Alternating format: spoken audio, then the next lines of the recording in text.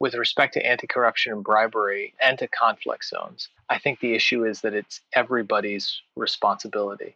So everybody has to contribute in meaningful ways, in the ways that they can, even if there's primary players. So I would say on the peace front, the primary players are still going to be the conflict actors themselves, right? So it's still governments, it's still non-state armed groups. But everyone else is impacted by conflict. And so everybody else should be at the table trying to figure out ways to deal with this. And that includes for-profit companies. ESG has exploded into compliance and business consciousness in 2021. Join Tom Fox, the voice of compliance, on the ESG Report and learn about sustainability risks, opportunities, and issues that business leaders and compliance professionals need to know about regarding ESG.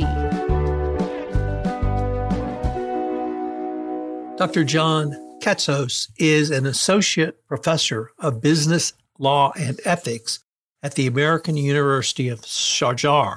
He is a prolific author, having written well over 20 papers around business ethics, law, due diligence, and a wide variety of other topics. I met him through a series of articles he and a research team posted in a recent issue of the Harvard Business Review, Big Idea, and that led to a dialogue that he and I have been engaging in since that time. In this episode, he talks about due diligence in conflict zones and how climate change leading to migration has become an important topic for ESG going forward. It's a fascinating exploration of many of the underlying causes that have led to environmental disasters and conflicts throughout the globe, and tied into the corporate response around ESG. I know you will enjoy this episode. John, one of the things I know you have studied from an academic perspective is due diligence, and it strikes me that there's multiple levels of due diligence on multiple actors that any company working in a conflict zone would need to perform.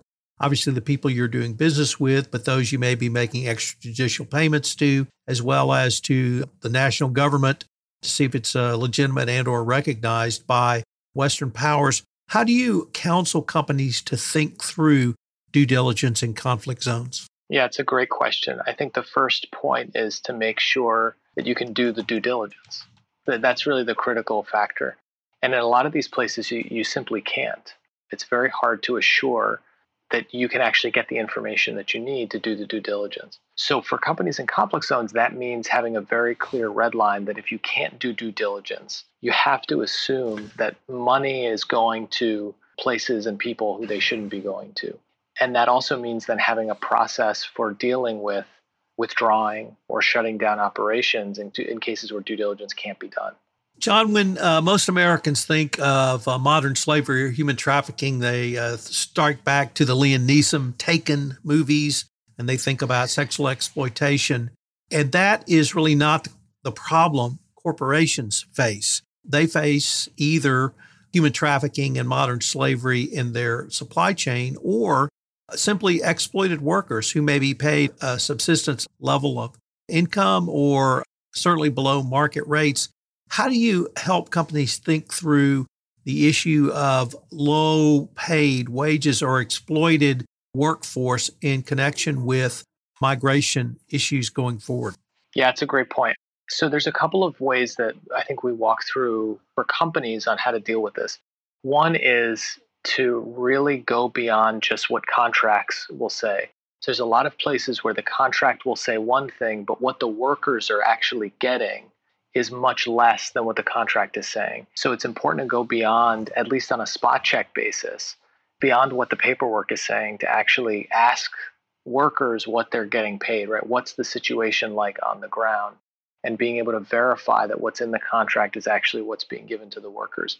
So we've seen there's lots of places where the contract will say one thing, and what the contract they're providing for due diligence might not be the same document they're providing even to the government on what the government work or what the terms of the agreement actually are. Or they may provide a document that's not actually the official document, right? That's something that they've just written up for a Western company. So it's important to actually get, first of all, the real documentation, but then second, to verify that the documentation is actually something that's taking place. So for suppliers, right, this is something that companies are used to doing in other contexts as well. So it's just important to make sure that there's follow up and that companies, when they're doing their due diligence, are at least incorporating in there some amount of spot checking with workers to ensure that what's being reported to the company is actually what's taking place on the ground. John, we've been focusing on the S in ESG in some of these questions and the sustainability, the parts of your supply chain that may hold people held in bondage or workers that are exploited. And it's certainly a critical role. But there's also an E in ESG. And what I really wanted to maybe explore with you is the more difficult question I see of how companies can accurately start with trying to make a difference around climate change in some of these geographic areas, but then how do they properly report it so that they've met US or other reporting standards? Or are we just at a nascent part of our conversation where we're just starting to explore these issues? Funny enough, with the environmental reporting, I think it's actually much easier to do the reporting because the reporting is pretty advanced at this point. Whether you're doing carbon reporting, whether you're doing reporting on things like recycling and where your waste is going, the reporting structures are in place from international organizations and NGOs, from academic institutions, to really allow for companies to do thorough environmental reporting. I think the hard thing is when you go from zero to starting to report, you have to spend a lot of money, frankly. If you're a big company, to get from zero to adequate reporting, there's a big gap between nothing and something. Whereas if you have some level of reporting going on, upscaling it tends to be less burdensome. But there's a certain amount of learning costs and actual costs that go into just simply monitoring things. So simply monitoring how much energy you're using and what the carbon intensity of that energy is, where your waste is actually going. And then even beyond that, where are your workers coming from? How do they get to work? All those things factor into whether it's carbon reporting or waste reporting. But the various environmental structures related to reporting are sufficiently intense at this point and sufficiently detailed that pretty much every company in every industry could do it well if they had the time and the focus to do it. John, I often tell people that 80% of ESG you're probably already doing now. And when I say that, I'm thinking about diversity inclusion. I'm thinking about supply chain. I'm thinking about not paying bribes and doing business in compliance, and then good corporate governance practices up and down the corporation. But it strikes me in listening to your last answer that companies actually may be doing a lot more environmental, the E part of ESG, than they actually realize, because you have to account on either a financial basis or a procurement basis for the energy you consume. You may not be reporting it under the E of ESG, but I bet somewhere you've got a payment stub or we paid X this month or X this year. And so it seems to me that that data is there. It's not categorized and analyzed really from the ESG perspective, but even when you say going from sort of zero to adequate reporting, they may be a lot further along than they realize if they just take a look at it in a different way. Would that be a fair assessment? I think so. I think the other problem is there's a lot of siloing in larger organizations where someone might have the data, but the organization doesn't have it systematically or categorically across the organization. So you might have procurement has particular data that's not being shared across the entire organization. So when folks are trying to do reporting, the reporting folks may not even know that procurement or anybody else actually has this information. So I had one company who I consulted for who their facilities unit had incredibly detailed energy data on a building by building basis, but nobody had asked them whether they had that data. And so the folks who were trying to do the report were spinning their wheels trying to figure out, where do we get this from? And no one had ever asked the facilities folks. So finally, the chief operating officer mentioned just offhandedly in a meeting where the facilities head was present that they were, they were having trouble finding this data. And the facilities person just put up their hand and said, "Oh, we have that. We have it." And they had very detailed data. So I think your point is spot on that a lot of times companies are collecting this information, but they just don't know where it is, especially in larger organizations.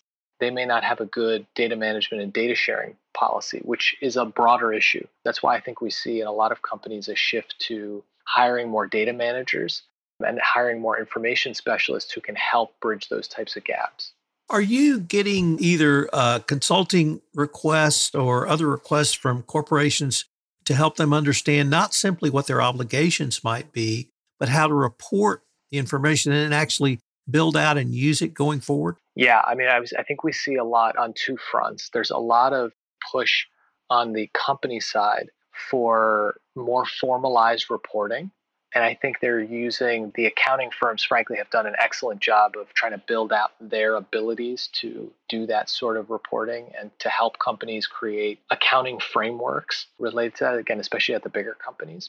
But I think the other thing we're seeing is much more intent and much more money put behind reporting related to the UN Sustainable Development Goals. So whether that's on the environmental side, because the SDGs are very broad and they tend to cover all of ESG, or on the social side or the governance side, I think we see companies that are much more focused on trying to align what they're doing with what not only other companies are doing, but with what governments and civil society actors are doing on these sustainable development goals. Have you seen or actually done any studies of corporate responses in conflict zones and in areas of climate change where you're able to track any of the results, or is that something that you're perhaps considering as well?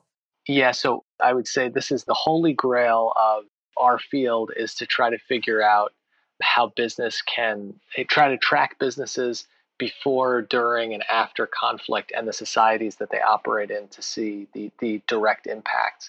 It's really hard. And it's hard because, first of all, it's hard because almost all data in conflict zones, even casualty data, is sometimes hard to come by. And it's hard to find reliable data. I would say casualty data is the best data that we have. But even when you try to measure things like destruction, so if you're trying to put economic values on, the burning of a factory or a village or a town or something, it's often hard to even get that kind of data. Never mind trying to actually talk to people, which is most of what my research is, right? Is interviewing people and companies to try to get the lay of the land and see where the process is. So what that means from a studying standpoint is a lot of it is going to be secondary or indirect to what we actually want to measure.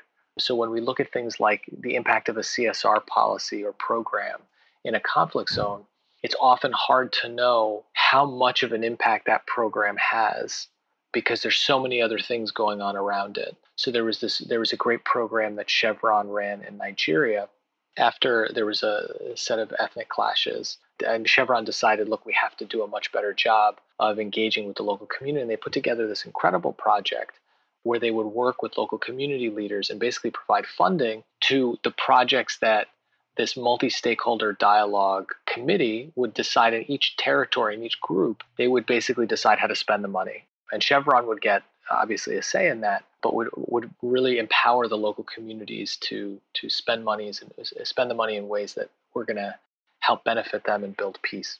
Great program. It's really hard to draw, direct measures on what the impact is of the Chevron policies by themselves and the program by themselves versus all the other things that were going on around it. And that's probably the one we have the best information on. So in other settings, it's really hard to draw definitive judgments about the success or failure of particular programs in contributing to peace. Let me end with another pretty big picture question, which is, as you know, I tend to focus on a corporate response to the international scourge of bribery and corruption through compliance programs, through compliance with laws such as the UK Bribery Act, the US FCPA, French Step-on-Two, or whatever the anti-corruption regime is. And I wanted to conclude by asking you, do you see a role for for-profit corporations in this, or is this really better left, in your opinion, to NGOs? I think with respect to anti-corruption and bribery and to conflict zones, I think the issue is that it's everybody's responsibility. So everybody has to contribute in meaningful ways, in the ways that they can, even if there's primary players. So I would say on the peace front, the primary players are still going to be the conflict actors themselves, right? So it's still governments, it's still non-state armed groups. But everyone else is impacted by conflict, and so everybody else should be at the table trying to figure out ways to deal with this, and that includes for-profit companies. That's especially true in places where for-profit companies have a considerable amount of power, right? So this is another dynamic, is that in some conflict zones, the private sector is a minimal player, while in others, they're really powerful players, whether it's because they're very large companies as compared to the government, or because there's lots of small players who through business associations are able to influence things. So a nice example is in Tunisia, the business association, right, the equivalent of the Chamber of Commerce in Tunisia, played a really key role in creating peace in Tunisia, right? So making sure that there was a just transition and trying to make sure that there was a peaceful transition. In fits and starts, sure, but that's why the head of the Chamber of Commerce was one of the 4 Nobel Peace Prize awardees from Tunisia, from that transition.